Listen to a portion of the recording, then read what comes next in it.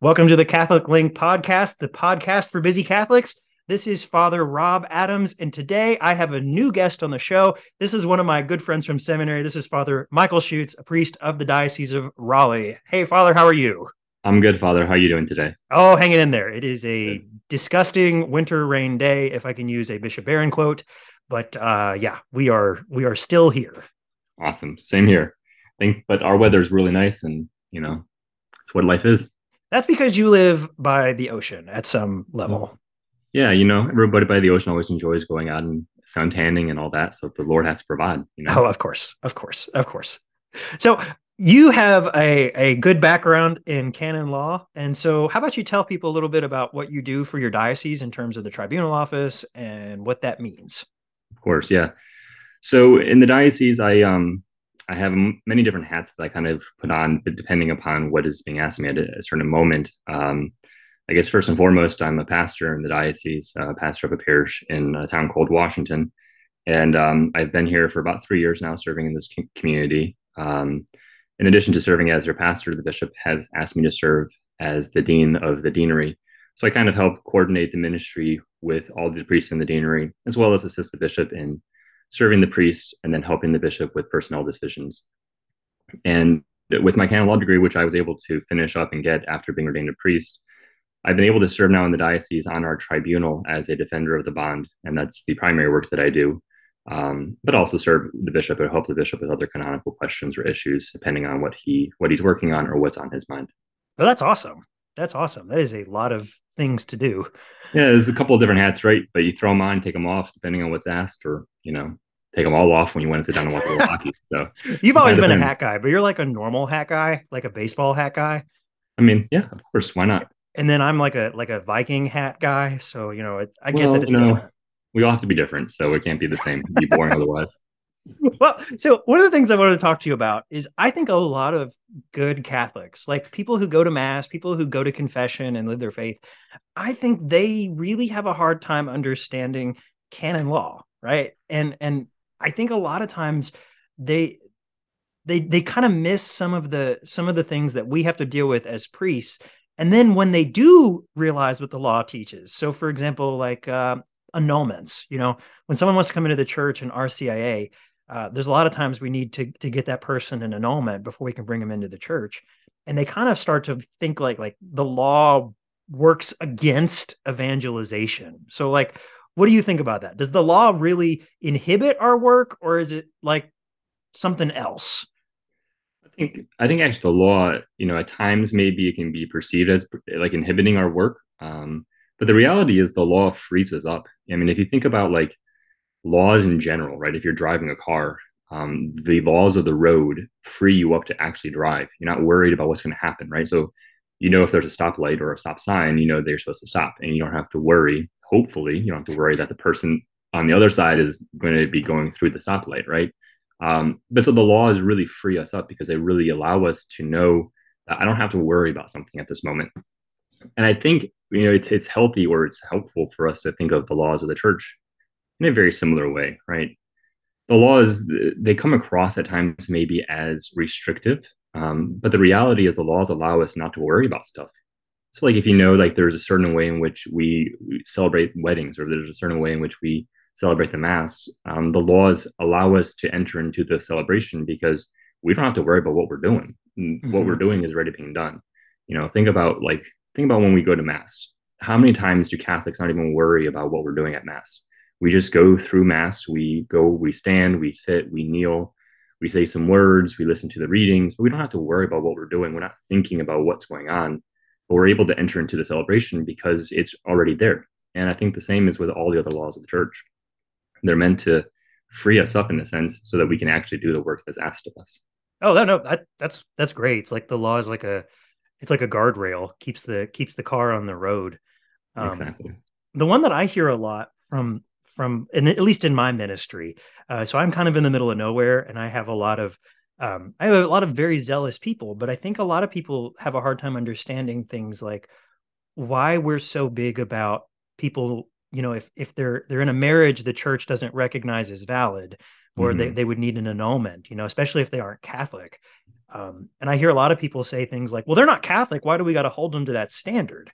Um, but obviously the law has a reason behind it, and it isn't just to make them jump through hoops, right? Right. Of course. Yeah. I mean, we're not asking somebody to do the impossible necessarily, right? But I mean, the reality is with like at least with the laws, the marriage laws of the church, what we're trying to do is we're trying to uphold something deeper than just an individual marriage, right? Mm-hmm. So all of us, or at least those who have been married, you've entered into your own personal marriage, but at the same time, you're a witness to what marriage is in general, right?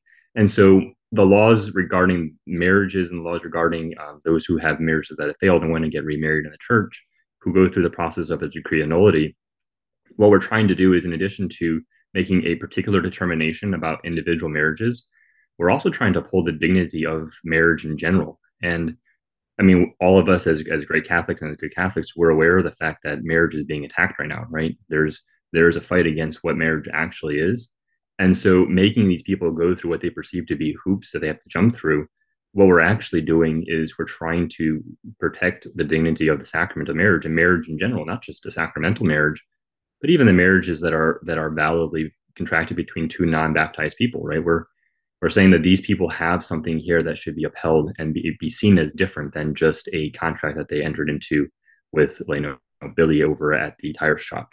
Right, and that's something that I think is really it's really cool, but it's also a little bit wild about Catholic teaching, because it actually means that we really believe that marriage is a natural sacrament that Christ like lifted up into the supernatural order. So it's not just like marriage is kind of our diet law, like in Lent, like, oh, well, Catholics can only marry a man and a woman who have, no previous marriages or otherwise are free to marry. Mm-hmm. It's not the same as like well, Catholics can't eat meat on Fridays in Lent. It's that this is what marriage is. That marriage is a thing already, and we believe that Jesus like lifts that up into something special. And I think the law is really trying to attest to that, right? Yeah, I think the law definitely is attesting to that. And I think part of the challenge that people have, or maybe a challenge in recognizing it, is the fact that we've lost this sense of, I guess, a natural law, right? Like we've lost a sense of there being a fundamental objective reality to life. And we're just like, well, everything's just man-made. It's easy for us to see that, right? We see the cars and they've been constructed by men. They follow the laws of man. But seeing these things outside of man-made construction, it can be hard for us to find some kind of natural reality to it. And it's easier for us to say, well, this is all just human creations, this is all just man-made things. And if that's reality, then of course there's going to be man-made laws, and those can adapt and change based upon people. But what we actually go back to as Catholics is that there's this objective reality, right? Like there's this objective truth to things. And part of why I think we're seeing this re-emphasis upon the importance of marriages in the Catholic Church, especially, is we're trying to draw people back to that reality, right? And so Yep. when we say to the two non-Catholics who want to get married in the Catholic Church and want to have receive the sacraments in the Catholic Church, what we're saying to them is basically like, there's something objective to this. Like you guys had a previous marriage that was beyond just a man-made thing. It wasn't Right. you two just walking down the street saying, "Hey, we're going to get married," but really you entered into something that was written within creation, and so we're trying to uphold that. And there are always ways in which obviously things aren't properly entered into, and that's why the church has this whole process, because there are marriages and there are things that people have entered into that looked like a marriage in some sense, but in reality did not actually enter into objectively what that is. Yeah. Well, and what I got to be honest though, I love that. I love that explanation, because it's one of my little like preaching points that I've been my soapboxes that I've been standing on for a long time, and it's that right now I think our world is really immersed in postmodernism, and I don't mean that like to like a philosophical lecture, but it's sort of based on the idea that we can't really know anything, right? There's no figuring out like, what is there a God? Has that God said anything? Is there a religion that actually speaks for God? And instead, what we kind of devolved into is like, well, that's hard to figure out, and there's a lot of opinions. So it's your opinion versus my opinion. But if we go Mm-hmm. there, what we end up with is a system of just power, right? There's liberals and there's conservatives. There's the right people and the wrong people. And I think that's what we see today in a lot of the secular discourse around marriage, Mhm. especially with things like same-sex marriage or whatever. It's not based around kind of denying what the church teaches specifically. It's about denying something even further back, right? That we can even know anything about creation and God and morality. And what it kind of boils down to is discrimination and hate. And that's not the case, right? The law Right. isn't there to discriminate and hate. It's there to point out the way the world works. Right. And I think that's why too people think that like the law becomes restrictive for them, right? Because it prevents them from being able to enter into what they think is right and just in this moment. But the reality is that as we were saying, like the law doesn't discriminate against individuals. The law upholds something that is beyond humanity, right? When we die, there are still going to be men and women entering into marriages. Yep. It's not our marriage, it's not our life, but the marriage is still there, right? And so there has to be something deeper than us. Otherwise, what's the point, right? Like, what's the point of marriage if it's just you and the person you're getting married to?